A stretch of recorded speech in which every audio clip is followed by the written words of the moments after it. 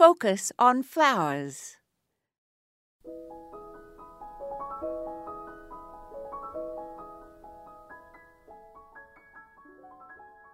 The name canna comes from the Greek word spelled K-A-N-N-A, which means reed, though the canna plant does not have narrow reed-like leaves.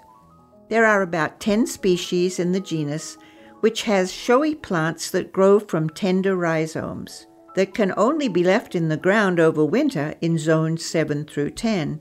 In other zones, they must be dug and stored over the winter. These plants enjoy moist but well-drained soil in full sun. Plant the rhizomes 4 to 6 inches deep and space them 18 to 24 inches apart for best results.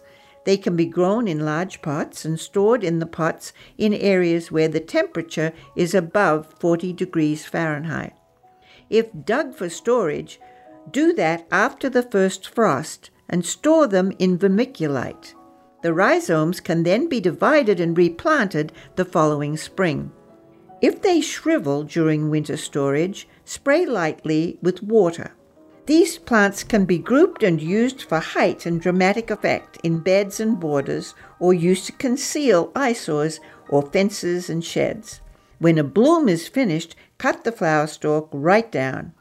If you enjoy and grow these bold and showy plants, you will soon have a lot, as the rhizomes do increase quickly.